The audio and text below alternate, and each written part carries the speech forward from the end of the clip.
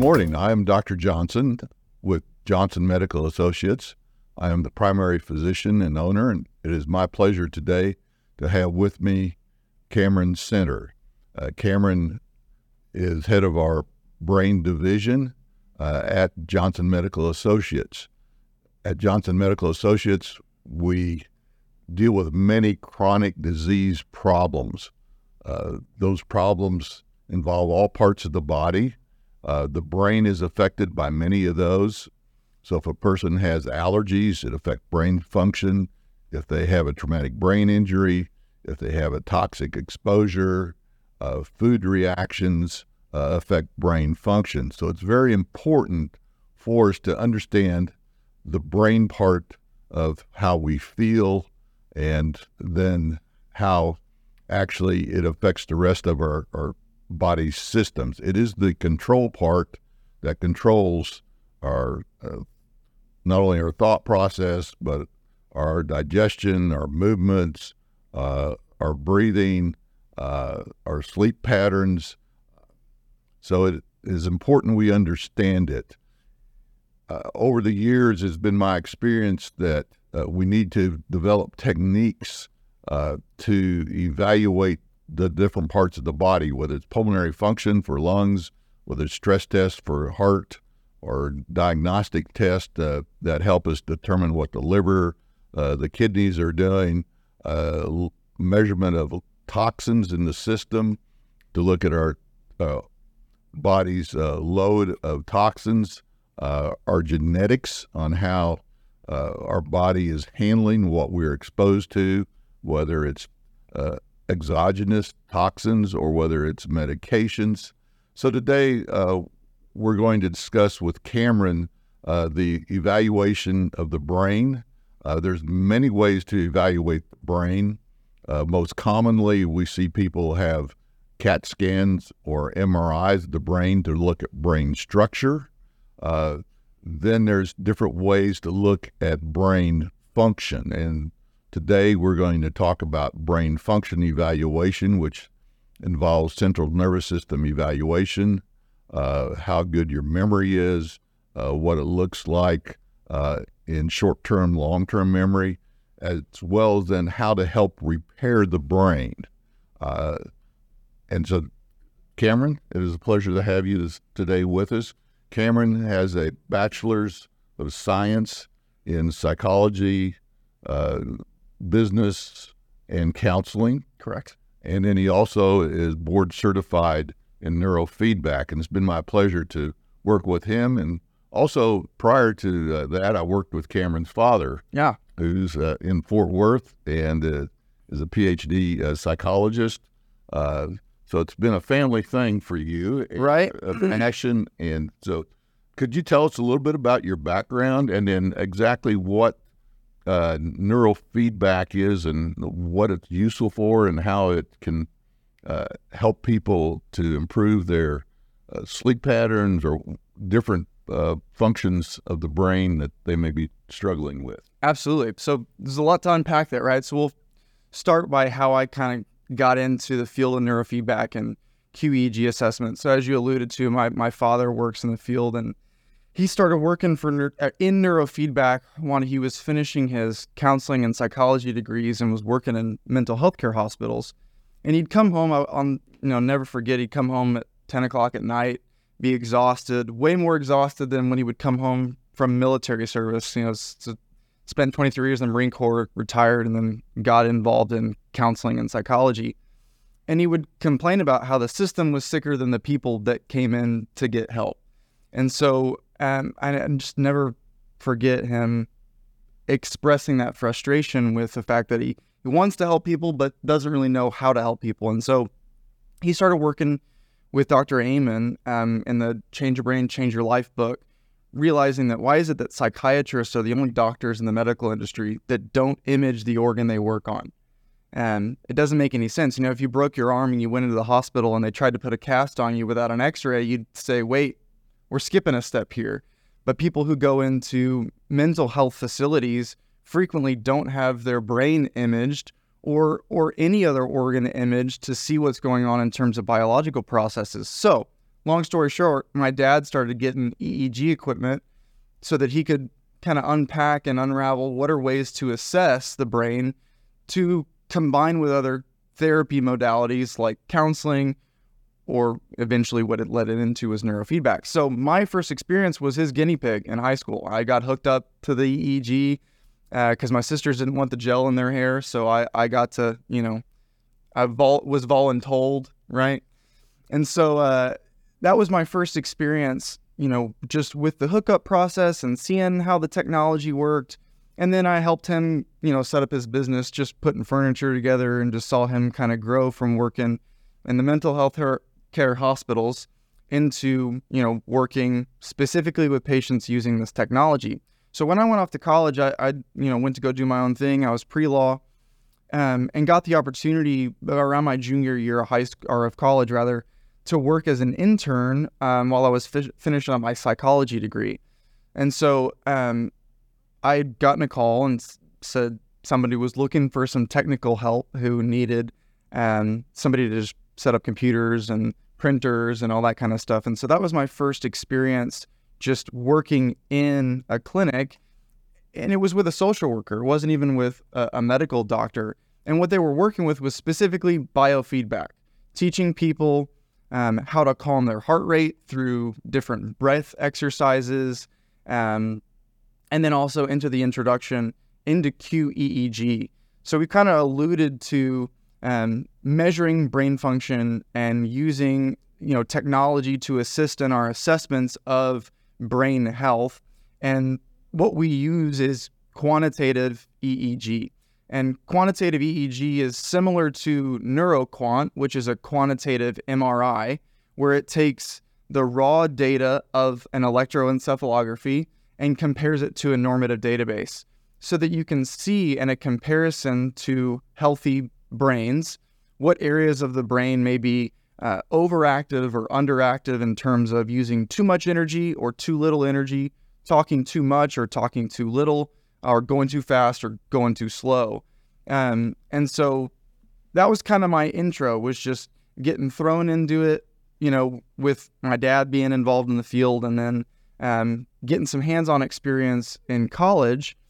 And so when I started working as an intern, I was like, man, this is really cool work. People are getting a lot better when they're, training the brain instead of just talking about their issues or just, taking medication to try to address their mental health symptoms. And so I finished my degree in, like you said, psychology, counseling, and business, and had, wanted to go on for a higher education, but there really wasn't anything available to me at the time. So I got my certification in neurofeedback, continued working at the clinic that I was interning at, but was, now the lead neurofeedback technician. And then around 2020 was when I got a call from you saying that you were looking for somebody to, come on to bring neurofeedback into the practice, right? Because you were already doing some QEEG assessments for your hyperbaric patients, for those people who were coming in either with history of head injury or toxicity that was causing neurological symptoms. And you were already doing those assessments for pre and post hyperbaric oxygen therapy, but you wanted to add neurofeedback in, right? And so what is neurofeedback? Neurofeedback, I mentioned biofeedback earlier, where biofeedback is a process where you measure any biological, measurement. So with heart rate, galvanic skin response, EEG, and you use that measurement and the education of what you're measuring to change the function. So the easiest way to think about it is through heart rate. When we breathe at a certain pace, our heart rates will follow that breath pacer. And if you measure the heart rate and you measure the breath rate, you can actually see it on a screen in front of you change as you change your heart rate. And so what neurofeedback does is it's EEG biofeedback. We are informing the brain on what it is doing electrically to try to encourage a change via operant conditioning through a positive and negative reinforcement. So the way that looks, or the way that works, is you've got an EEG cap on your head while it's measuring all the little squiggly brain waves as they're going on in real time. And there's a lot of different ways to, montage the EEG out. We use a 19-channel Z-score montage, which allows us to look at deeper structures in the brain, not just the cortical structures. And we measure the electrical efficiency in comparison to those databases. We see what areas are underactive, overactive, etc., like I was just explaining. And then we retrain the brain by encouraging it when it's electrically efficient and by dehabituating when it's not. So the way that looks is you're watching a TV screen, and when the brain is in that sweet spot of it's doing what we want it to do, if we're working on focus and attention, we want the fast wave activity to come out and the slow wave activity to calm down. And when that happens, the screen goes bright and the sound of whatever they're watching goes up. And then as that slow wave activity comes back that is associated with the symptom of inattentiveness, the screen goes dim and the sound goes down. So through that positive and negative reinforcement, the brain can actually retrain itself how to be more efficient. So that's kind of why we introduced it, or why you introduced it rather, into your practice as another modality of treatment for certain brain deficiencies, as well as the assessment tool of what's going on and what's changing in people's brains as we go through treatment processes. I know that was kind of a long-winded how I got into it and what we're doing with it. But no, thanks so much. Yeah, of course. Very good explanation. So basically, what you're doing is looking at how to reinforce the good parts, decrease the negative input in the brain so that the brain can function and communicate within itself connectivity-wise so that it is efficient in its function. So you aren't using extra brain energy, but also optimizing the areas that need to be optimized for optimal brain function. And we see that many different people have problems with focus, with attention. And one of the things we were talking about earlier was people like with ADD, ADHD, focus problems, kids particularly, have problems with it. What's your experience with working with these type of individuals? Well, ADHD is, I think, the sweet spot of neurofeedback training because of the nature of having to pay attention in order to get the feedback response. So, first of all, in terms of assessment for ADD, ADHD, the DSM-5 is calling it ADHD now. There's ADD is no longer, in that diagnostic category. But at the end of the day, we're really not that interested in what the categories are labeled, right? We want to see what is the function of a person's, central nervous system, and why are they not able to pay attention? We see the lack of ability to pay attention as a symptom, and what's causing that symptom, right? So for your typical inattentive ADHD, the brain is stuck in a brainwave frequency called theta, which is one of the slower frequencies, and it's associated with daydreamy, restful, but not necessarily into sleep. And when we're measuring their EEG and they're sitting there in a resting state where a normal brain would be oscillating at 9 to 10 hertz, theirs are oscillating somewhere between 6 to 8 hertz. And so there is a lack of fast wave activity for them to be able to push their attention towards something that they are intending. So the misnomer is that people with ADHD can't pay attention, and that's not necessarily true. It's they can't choose what to pay attention to, right? It's the squirrel moment, right? Where you just get pulled away from whatever it is that you're wanting to keep your attention on. And so through the assessment process, we're trying to see what are those brainwave frequencies and ratios looking like? Is there more theta activity in a resting state than alpha and beta? And if there is, then that person is going to struggle with those symptoms. And let's back up just a minute so people can understand what we're talking about, because you have slow waves and then you have fast waves. Right. So the slow waves are what you need for what type of activity, and the fast waves are then what do you need? Just we'll take simple terms. I'll take a step back and just go through all of them. So the first, when we're talking about waves, what we're looking at is on an EEG, how often does the signal go up and down within a second? And however many times it goes up and down within a second is that the hertz or the frequency. So 1 to 4 times per second is delta, a delta wave, and it looks something like that, where it's slow and rhythmic. And that happens when we get into deep sleep, deep restful sleep, especially into, true deep sleep, not quite REM as the eyes are moving rapidly. But when we're getting deep restorative sleep, our brains get into delta waves. Now that's a healthy delta wave. We'll see excess delta wave activity in aging populations for people who are going through dementia type processes, Alzheimer's and dementias. So those are the people that are older, that are sleeping all the time, hard to arouse. Right. And when you put an EEG on them and they're awake in your office, but their brains are making excess delta activity, that's usually no good. And if you think about it just from a physics standpoint, if things are moving slowly, right, then you're not going to be able to have fast excitatory processes. And so when a person's brain is in delta, they're usually resting, they're sleeping. Now, when we see a lack of delta activity, it's usually evidence that that person has not been getting enough deep, restful quality sleep. So that's 1 to 4 hertz delta associated with sleep and rest. 5 to 8 hertz is considered theta, which I mentioned earlier. And theta in a healthy brain is associated with inattentive, daydreamy, not focused and paying attention, or mindful but internally focused. So when you meditate, your brain goes into a deep theta state. In fact, when they do EEGs on the Tibetan monks, when they go into deep meditation, it's incredible how much their brains completely go into a theta state. It's like they're not on this planet anymore. They're completely in their own heads. And the experience of the meditator would tell you that makes sense. We see that, again, excess theta activity, though, in people who've had history of head injury or have had a recent concussion.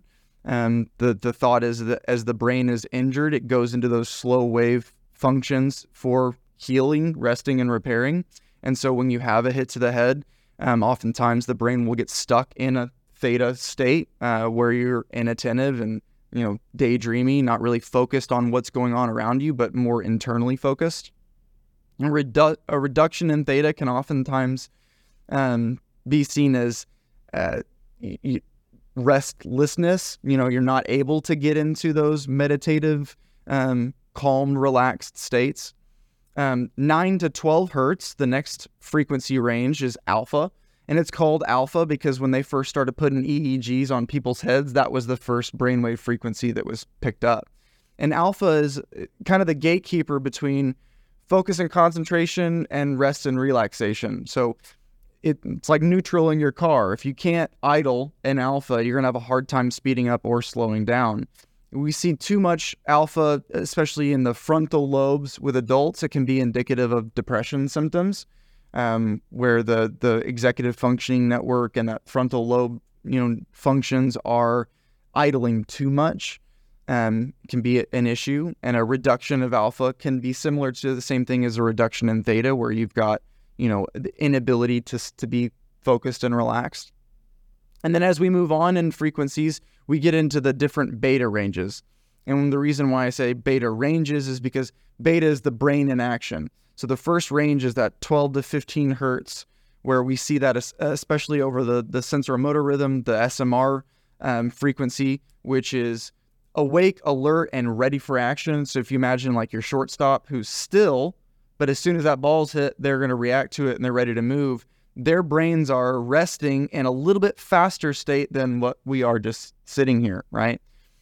We see a lot of different things pop up in beta, especially, when I first started working for you, we noticed that a lot of those people who were dealing with mold toxicity had this interesting pattern of high beta activity, right on the top of the skull. And as we did our research, we realized that that's actually an inflammation biomarker. And so we started to see that inflammation biomarker went down when people were being treated with hyperbaric, which was Correct. really interesting. We can talk about that in a minute. But so beta is the brain in action, right? And the faster you get, the more energy that's being spent, as the fast frequencies use a lot of energy, even though they're small in terms of their voltage. So healthy beta brain function in terms of processing information, learning, doing any sort of high order thinking. If you have too much beta, it can be indicative of anxiety or stress, the over-rumination of the brain, or hypervigilance. And then a reduction of beta is similar to an excess of theta, where you don't really have all of the energy necessary for, to have all your mental faculties about you. So if you have a reduction in beta, you're going to find it hard to focus and concentrate, to learn new things, to have areas of the brain connect that, don't normally connect, that you need to connect in terms of learning, right? And so for our ADHD population that we alluded to, we see excess theta and reduced beta. And we look at that ratio of what the theta to beta looks like. If a person is complaining about those symptoms, I can't focus, I can't concentrate, I'm having a hard time, I feel like I've got brain fog all the time.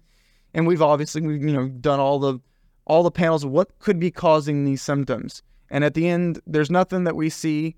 So but they've got a genetic history. Mom and dad have a hard time focusing, paying attention. They've been diagnosed with ADHD and been put on ADHD medication at times before, but, it'll work for a little bit and then it stopped working. And so a lot of adults who were, given the ADHD label and have been dealing with medication on and off, oftentimes find that the meds aren't doing their job as they were at the beginning. And so if they've got these biomarkers that we can track and then train, we can address those symptoms through retraining the brain. So my job when I'm working with folks like that, I'm a trainer. I'm showing them what their brain is doing. I am informing them on tips and techniques and tricks in order to bring their focus to the forefront of their attention. And then the feedback process of using the EEG to inform the person that, yes, you're on it, you're focused, or you're attentive, allows them to go through that training process in the same way that you would go to the gym and lift weights until your muscles get bigger, right? It's the person sitting in the chair who's doing the work themselves in order to retrain their brain based on the biomarkers that we measure that correlate to those symptoms that they're dealing with. So that kind of gives you a brief explanation of the brainwave frequencies and how they're important, both in terms of a healthy brain and also what we expect to see in people who are dealing with symptoms. And so the QEEG assessment helps us to analyze and find those areas of deficit. And then the neurofeedback process allows us to use those measurements to then retrain the brain to address symptoms. Excellent explanation. Thank you. Thank you so much. It is important as we go through and evaluate patients with chronic type problems as you have been describing, that we understand what the brain is doing. The brain is the control mechanism. If the brain's not functioning right, then it's hard for the person to feel good and to function well in the environment. And as you pointed out, anxiety is a big issue today, and it's part of what could be ADHD. It can be just part of our constant exposure to stressful situations in our daily living, with all the input we have from social media, from people around us, from stressful situations.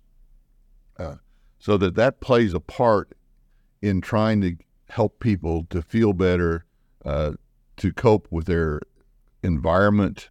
At Johnson Medical Associates, we see there's many environmental factors that affect the person's individual function. And it can be foods, it can be the environment around you, which is pollens, dust, molds, exposure. It can be indoor mold exposure, toxins, as you talked about, which affects the brain. And it can be prior head injuries. And this is one of the things we see fairly frequently. If you do not take a full history and ask them about prior head injuries, it does not show up. But it is picked up very easily with a QEEG.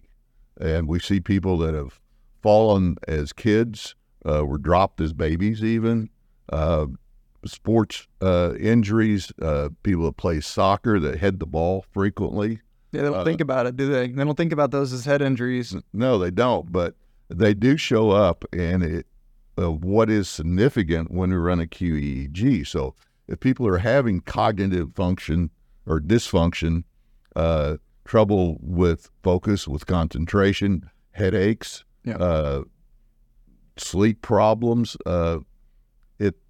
QEEG is very, very helpful in defining what actually is going on, and then a definitive treatment can be formulated for them, whether it's neurofeedback.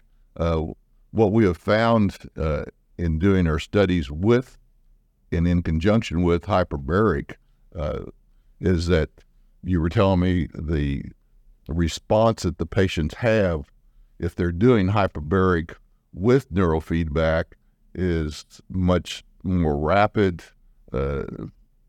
They're definitely synergistic. Yeah, there's no doubt about it. Where when I first started working for Dr. Johnson, I had worked at a clinic previously that just did neurofeedback and biofeedback. And so I had some experience on what I expected for response time for people, when we're doing neurofeedback training. And I started getting a handful of patients who had already completed 20 to 40 hours of hyperbaric, and they were doing 5 to 10 sessions in neurofeedback before they would go off to school or whatnot. We had a lot of college students that come in because dorm rooms are notoriously moldy. And we saw them train really, really well and really quickly towards, we call it towards Z equals 0. Because we're looking at standard deviations, we always want those most deviant measurements to work their way towards the norm. And I was noticing that, after people were doing hyperbaric oxygen, that movement towards the norm was happening at an accelerated pace. And after doing some research into hyperbaric, that makes a ton of sense because, you get a lot of accelerated paces with the hyperbaric oxygen, particularly in the way that it affects cellular function. And at the end of the day, when we're encouraging certain brain function, those things are happening at the cellular level. And so if you can, increase cell function by eating well, sleeping right, and getting good exercise, or doing other, treatment modalities like hyperbaric, then the system is going to work a whole lot better. And I wanted to mention, as you were explaining, different things that we've used before with head injury,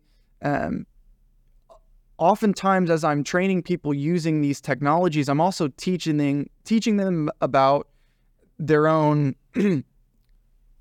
the things that we do on our everyday life that affect our brain function and our physical health, which are these 3: diet, sleep, and exercise. And it's incredible how many people come to us and are complaining about symptoms, and no one has ever talked to them about those 3 things. They don't talk to them about what they're putting in their body and what they're eating. People don't ask enough questions about sleep and sleep hygiene. You don't mention about how much of our environment can affect our brain function and our health. So much of the environmental issues are self-administered. We have our phones on too long at night. We stay up watching TV for far too long. We don't drink enough water. We drink too much sugary beverages. We all like to put, tons of sugar and milk into our coffee in the morning. We're highly caffeinated, which is not necessarily a problem. But if you're not sleeping and you're using caffeine to get your focus in the day, you're working up a creek without a paddle. The best thing you can do for focus is get good sleep. And when people are saying, I sleep 8 hours a day, and you're like, well, what time are you sleeping for 8 hours? From 4 a.m. to noon? It's like, that's not good sleep. Yeah, you may be getting 8 hours, but you want to sleep when the sun is down. Because so much of our hormone system and the way that our brains and bodies function is based on what's going up in the sky. And so if you're avoiding the first early morning sunlight and then you're like, well, I can't focus. It's like, well, try being up when the sun is up, right? And so a lot of what we try to do, and one of the reasons why I was so excited to start working with you a few years ago was the idea of actual true functional medicine and holistic care, right? Where we're not just looking at one test and we're not just looking at one thing, but taking into consideration not only an extensive history, but also explaining and teaching people what they can be doing on their own, so they're not just looking to you, the doc, to fix them, right? Exactly. So many patients I see come in and say, well, this medicine's not working, that medicine's not working. Well, it's not a medicine that's causing the problem. And the medicine is only trying to alter some sort of function in her body. Right. Medicines are important, don't get me wrong. They really help a lot of things. But when we're trying to look at optimal health, how to take care of yourself, and how to fix a lot of these chronic ongoing problems, you have to look at underlying factors. And one of them, like you say, is sleep. And you have to have good sleep for your brain to function well and the rest well. And I see people coming in all the time saying they're fatigued, and they've never had a sleep study done or monitoring overnight whether they're hypoxic. There's a simple device that I give my patients that fits on your finger, measures your oxygen saturation. People are much more familiar with them since COVID because everybody has an oximeter. I have them in the office where they monitor overnight your oxygen saturation. And I'm surprised at the number of people that desaturate during the night. They have apnea-type episodes. If you have those episodes, you do not sleep well. You do not get restful sleep. So that's an important issue. So Cameron and I work together to help people improve their overall health, their brain function. And in order to do that, as you were explaining, you have to have a good diet. People that have food reactions causes brain dysfunction. It also causes stimulation. One of the old techniques to measure food reaction was to eat one food at a time and measure your pulse before and after eating those foods. If your pulse increased 10 to 15 times a minute from before to after eating, that was a stimulatory food to you, and would be implied that maybe omitting that food would help decrease your anxiety, help your focus. And from that point, people work then forward. Now we do different blood tests to help define food sensitivities. We do skin tests to define it. And then we put people on healthy diets, omitting the foods that they are reactive to or stimulatory to help with this, to calm their brain down. We see that a lot with hyperactive kids, that different foods will affect them. We see it with adults. Frequently, we see people that are dairy intolerant, people that are gluten intolerant, and then people that react to different spices like garlic and onion oftentimes cause problems with people. So as we work together, if people are having problems, we look at diet. Cameron then works with them with helping to normalize their brain function through the neurofeedback. And then there's some other techniques that you use also. Right. There's different devices that work with the vagus nerve, Right. different devices that work with the alpha waves. Yep. Can you explain some of what those devices are? There's even light devices. Right. Yeah. The light devices. Exciting. Yeah, they're cool. So we break down different techniques. So we got neurofeedback and biofeedback as training techniques. And then we've got what we call neuromodulation, which is anything that is going to encourage the brain to do something different, or the central nervous system to do something different than what it's doing, before, using stimulation anywhere from small electrical pulses using transcranial alternating current system or stimulation, or transcranial direct current stimulation, pink noise and random noise, which have an influence on the way that the brain responds to that. Used to, like even 10, 15 years ago, we thought hitting the brain with random noise confuses it.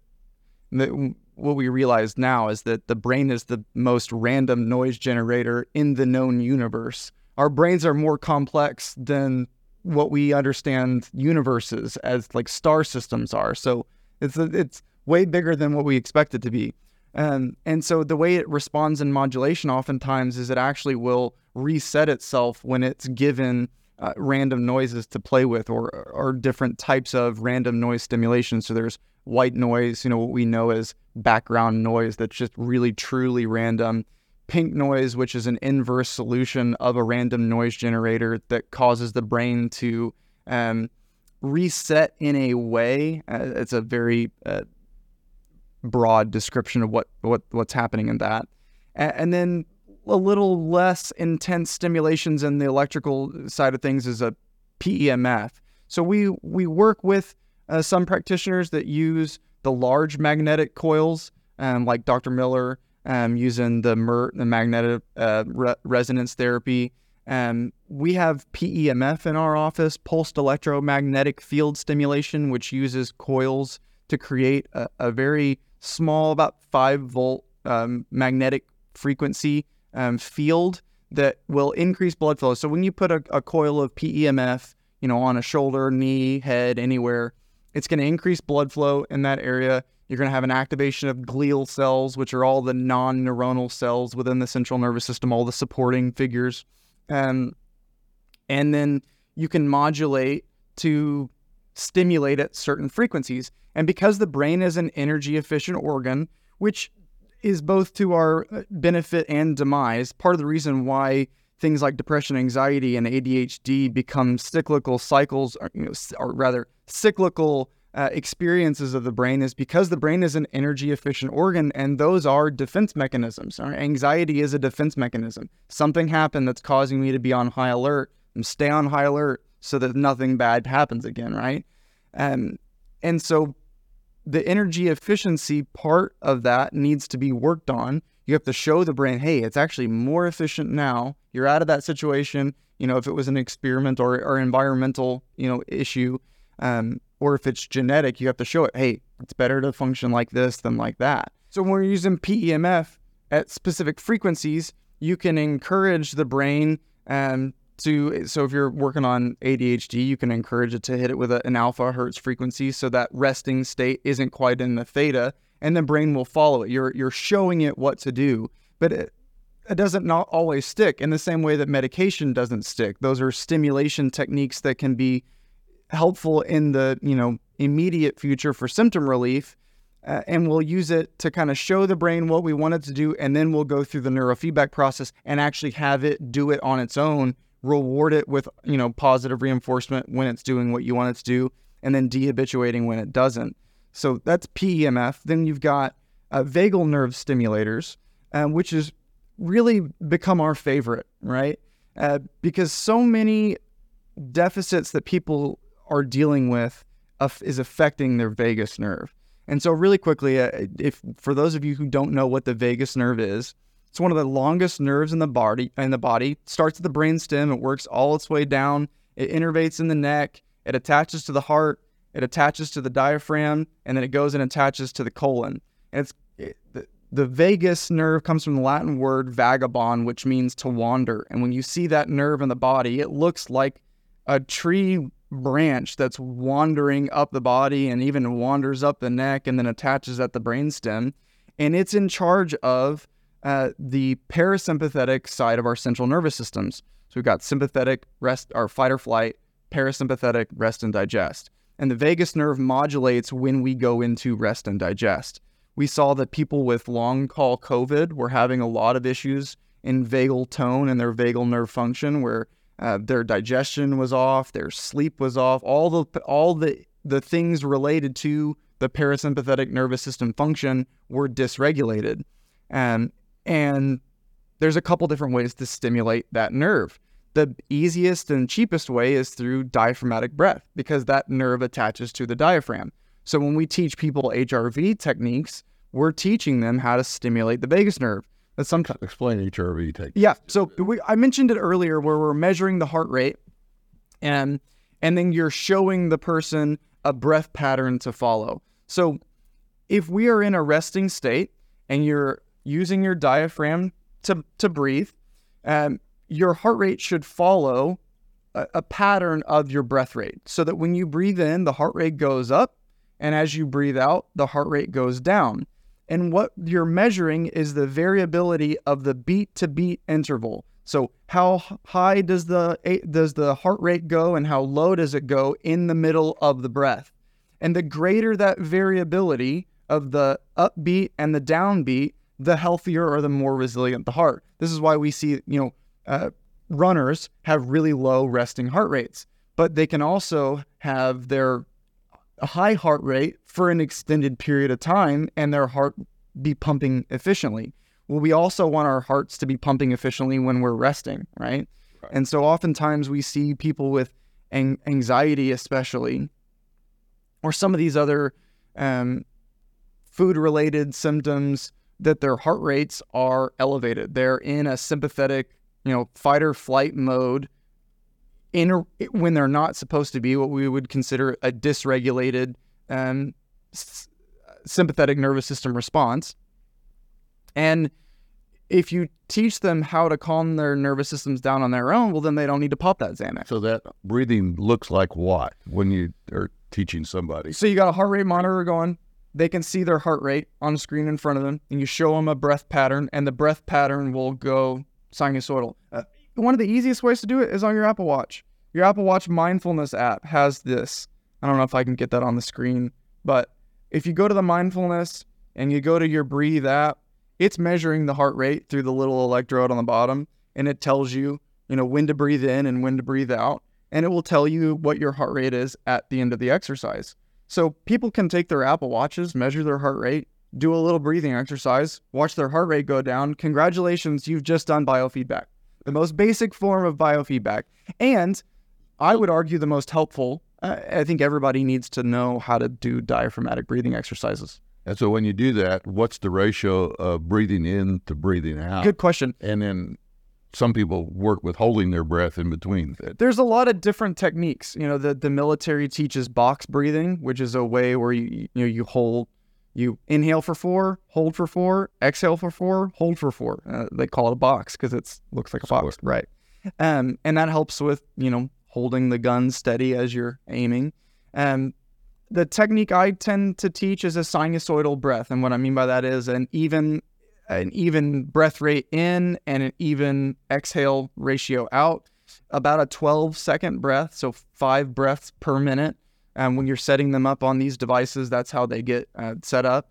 So it's a 5-second inhale, a 1-second hold, 5-second exhale, and a 1-second hold. And I have people put one hand on your belly, one hand on your chest, and make sure that it's your belly hand that's rising and falling and that your chest cavity is staying still. If you breathe with your chest, that's no good. Your lungs actually want to expand down into the abdomen, and that's how the vagus nerve actually gets stimulated in that. So actually, when you breathe, there's different muscles that are part of your whole breathing mechanism. Right. You have chest muscles, but the main muscle is the diaphragm muscle. Right. And the diaphragm, it looks like a big dome sitting here under your ribs, and it goes up and down. Right. And that's why singers, runners, everyone that has efficient breathing is mainly from the diaphragm, but then the chest has to be free to move so it can expand to its optimal breathing capacity. And a lot of times I see patients come in and they don't know how to breathe. Right. And you try to do a pulmonary function test on them to see whether they have asthma or not. And you have to explain to them how to breathe first so you get an accurate pulmonary function test. Yeah, it's interesting, isn't it? Yeah, it really is. So through doing HRV, that's the first way to do vagal nerve stimulation. We're still on the vagal nerve still, right? And there's a lot of different, because that nerve is so long and it goes so many different places, there's a lot of different ways that you can hit it. One of the first places I ever used when I was working in the other clinic, you put 2 little electrodes on the mastoid bone right here behind the ear, and you stimulate, and there are different frequency protocols. The one that we tended to use was fairly simple. It would cycle through about 3 or 4 different frequencies as a delta, theta, and alpha wave, kind of going through the whole gambit. But it was just stimulating back there and hitting that vagus nerve while I was having people do breathing exercises at the same time. And it's funny, every time you'd hit somebody who was anxious with it, the first thing is be like, man, I feel like I'm in a hammock rocking a little bit. It's because you're hitting that vagus nerve. And then this is kind of nice. And you'll see them, they'll get a little smile on their face, and then they'll start breathing. And then after a while, because I'm measuring the EEG the whole time. And one of the things that really is, the biggest enemy of good neurofeedback training is muscle tension. If people are carrying tension in their jaws or their forehead, then I can't pick up what's coming off of the brain. It's all what's going from the muscles. And so one of the first things that happens when you see people, go into a relaxation mode is the tension releases. And so we, get the tension released, and then now all of a sudden we can do really good biofeedback training and neurofeedback training rather, because we're not just training what's going on with the muscles around the face. So we've got different devices. One that we, rent out to people or we check out, it's called a gamma core, and it stimulates using 2 electrodes that go right here on the neck, and it's on both sides. And that device is specifically indicated for migraines and headaches, because migraines and headaches are vagal in nature. The vagus nerve modulates the activity that can cause a migraine or cause a headache. And so we get people that device. They'll hit themselves with it a couple times. We've had some people who've had some, digestion issues. Their GI tract is just inflamed and unhappy. The gut doesn't want to accept anything. Stimulate the vagus nerve, do a little breathing exercises. All of a sudden, the gut has calmed down a little bit, and those symptoms are relieved. Well, one of the things with the vagus nerve is, in all nerves, all cranial nerves, is there's afferent and efferent. Outgo and input. Right. And the vagus nerve has a lot of feedback from the parts it innervates. Right. We talk about the gut-brain connection, right? And that's that connection. Exactly. And so you're not only working with what the brain's telling the end organ, but also what the brain's receiving back.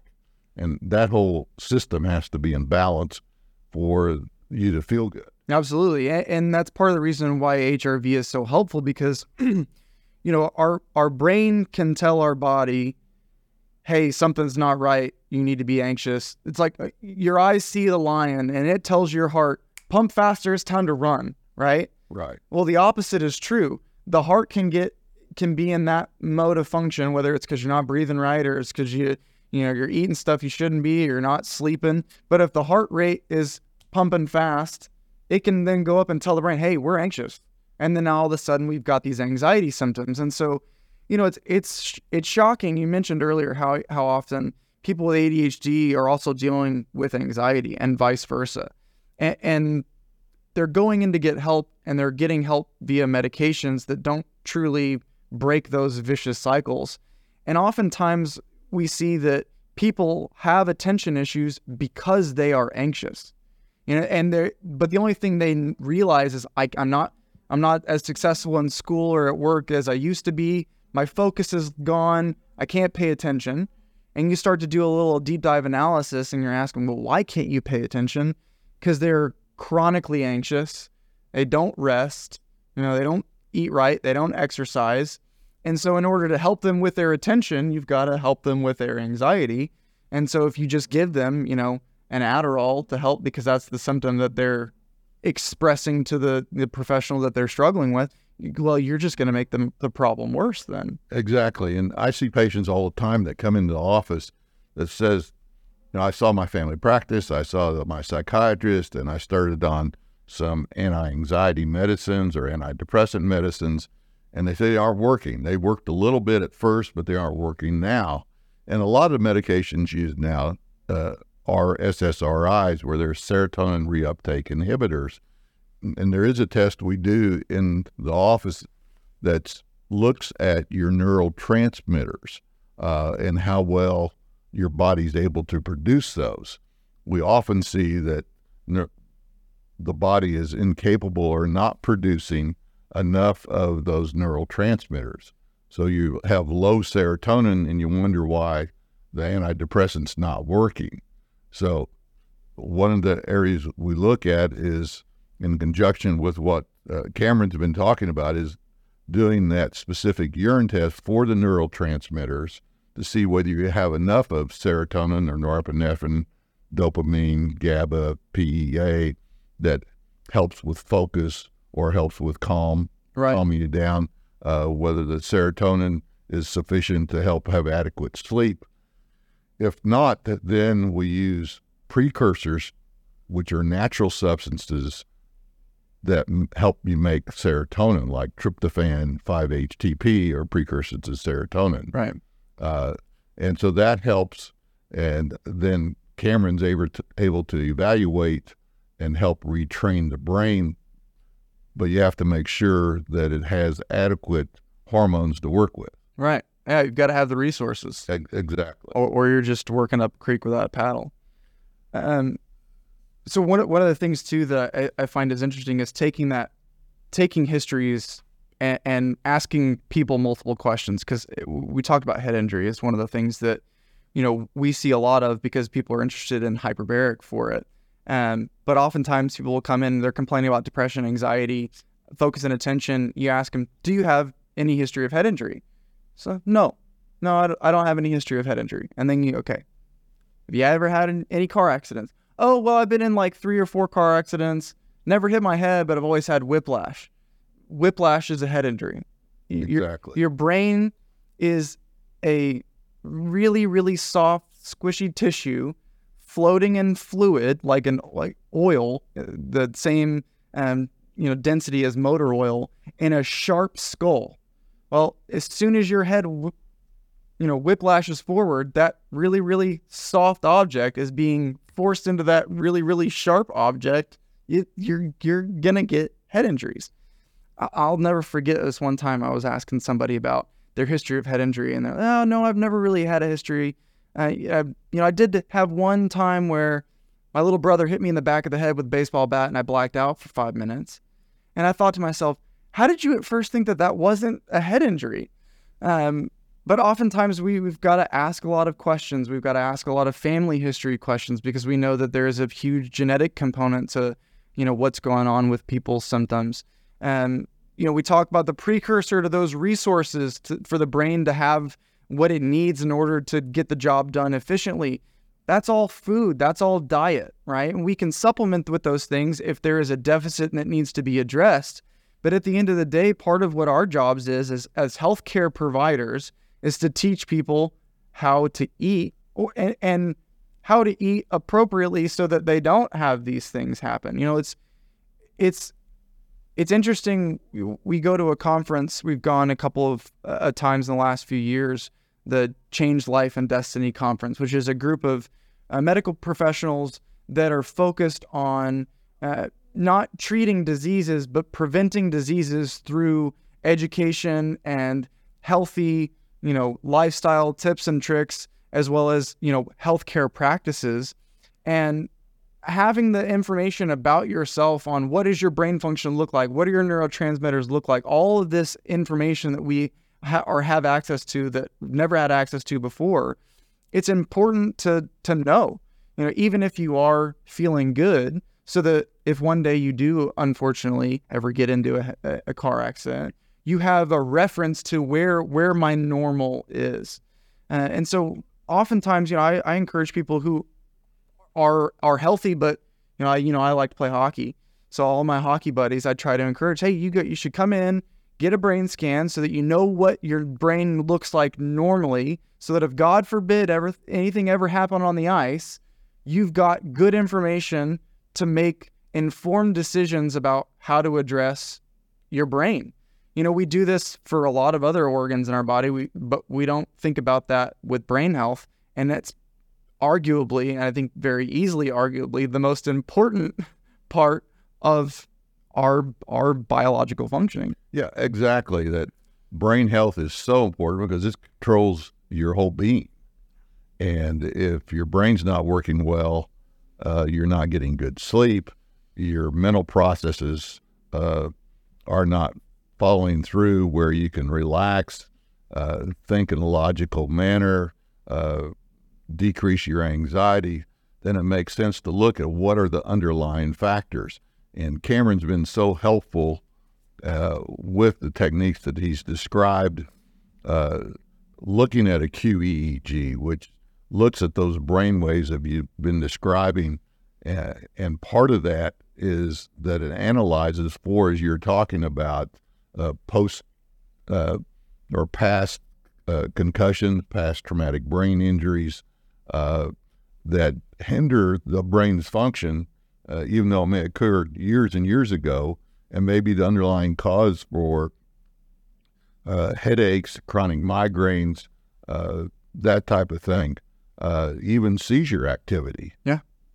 And so it's important to look at those, figure out. So if you have problems that are ongoing as an individual, my whole goal at Johnson Medical Associates is to look at the underlying causes, the triggering factors, what's gone on and what continues to go on, and then look at specific treatments for that. If you don't have an accurate diagnosis, whether it's brain, as we've been talking about, or some other part of the body, and then you can't have a focused treatment program. Right. And I see many, many people come in that have seen 10, 15 different doctors. They've described the symptoms to the physicians. They've been given the medicine for the symptom, but it missed the whole underlying reason for the problem. And once you're able to find out what the underlying reason is, the underlying cause, and look at addressing that directly, right, then you can get a good therapeutic response typically from that type of treatment. And that's where the neurofeedback comes in, but assessment has to be done first. Absolutely.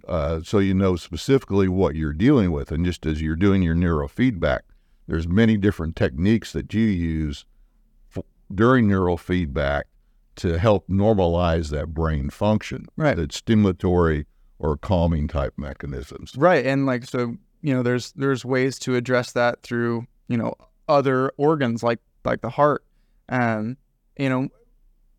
We like to follow that process that Eamon talks about in that Change Your Brain, Change Your Life, to assess, address, and then reassess, so that we're not relying on the patient to give accurate, an accurate depiction of what's going on in their everyday function, because a lot of times people don't know. They're aware there's a problem, but they don't know the severity of the problem or how to quantify it. And that's why it's helpful to use these, assessment tools, but also the assessment tools are embedded in the training tools. And I say training specifically and not treatment, because what you do on your side is treatment, with medication and the things that you do as a doctor.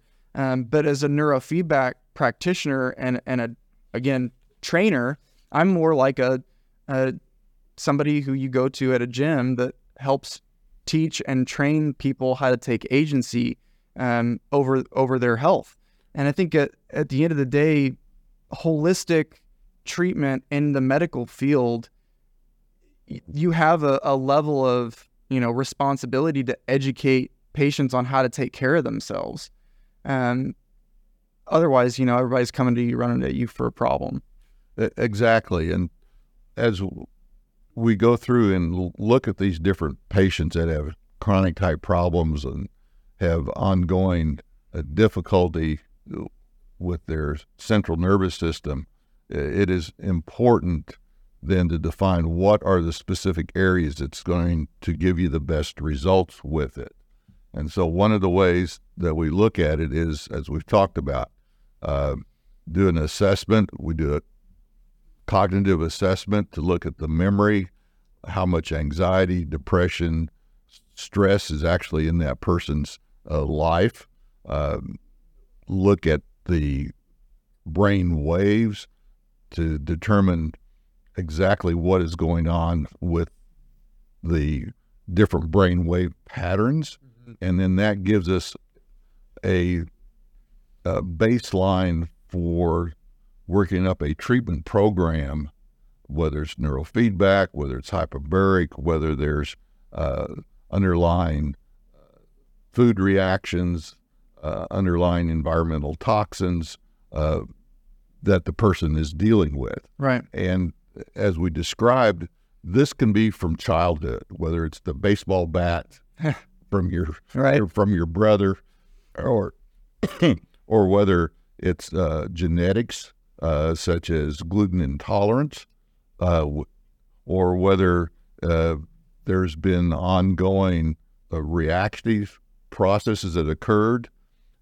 We see that different genetic patterns can be expressed with a stressful situation. Right. And so that genetic pattern can be turned on. It's just like with COVID. We've seen so many people that COVID was a very, very stressful situation, but it stimulated the sympathetic nervous system tremendously. People couldn't sleep. They were very anxious. They were short of breath, which was a constant stress factor, adrenaline-producing situation. An individual's endogenous epinephrine, the epinephrine that you make, is much more stimulatory than what we can give you from external sources. Yeah. And so that can keep your heart rate up. It can keep your mind fuzzy, difficulty in focusing, all those different areas. So looking at the mind, evaluating the whole central nervous system process with the QEEG is essential. And then, as he was mentioning, is when we deal with people that have had strokes, traumatic brain injuries, encephalitis, all those different things that can affect brain function, which we treat with hyperbaric to help heal the brain tissue, then we can measure that process and healing process with QEEG. Right. And so, as a list of what are the things that we use QEEG for, or what are the list of, symptoms or areas of deficit that we would like to, assess with a QEEG. So this is depression and anxiety, ADHD, your big three, and the psychiatric, PTSD, history of head injury, like we've said, environmental toxicity, or anything else that might be causing central nervous system inflammation, autism. We've got folks who are doing peak performance training, people who are like, I'm functioning to a high level, but I want to see how much better can I be. People go and do brain training just like they go to the gym to do training. They just want to be the best versions of themselves possible. And so there are a lot of different things that we can work with, and you don't always have to have a problem in order to, work on these things and take care of your brain and take care of your body. Well, you're talking about peak performance, and we see a group of athletes that we work with. Some of them have had injuries, like concussions or head injuries. Others want to figure out their peak performance, how to get better rest, how to recover quicker. Hyperbaric helps with recovering. Hyperbaric helps heal traumatic brain injuries that they've had, whether they've been playing football, soccer, or we see a group of hockey players that have head injuries. It helps heal that brain. You can measure then the healing factors by QEEG, and then help the brain recover with treating the connectivity defects or the brainwave dysfunction that has occurred due to this trauma. Right. So thank you so much, Cameron, for being with us today. Thanks for having me on. Yeah. You're welcome. We appreciate your valuable asset to Johnson Medical Associates, and have provided a great wealth of information today. I hope it's helpful to those that are listening, those that listen to this program. If you have questions, do not hesitate to call Johnson Medical Associates at 972-479-0400, or you go to our website, Johnson Medical Associates, and it describes what we've been talking about today. There are other podcasts on the website to help you understand further some of the things that we've been talking about, but not addressed in great detail today. Thanks again. Appreciate you. Thank you. You're welcome.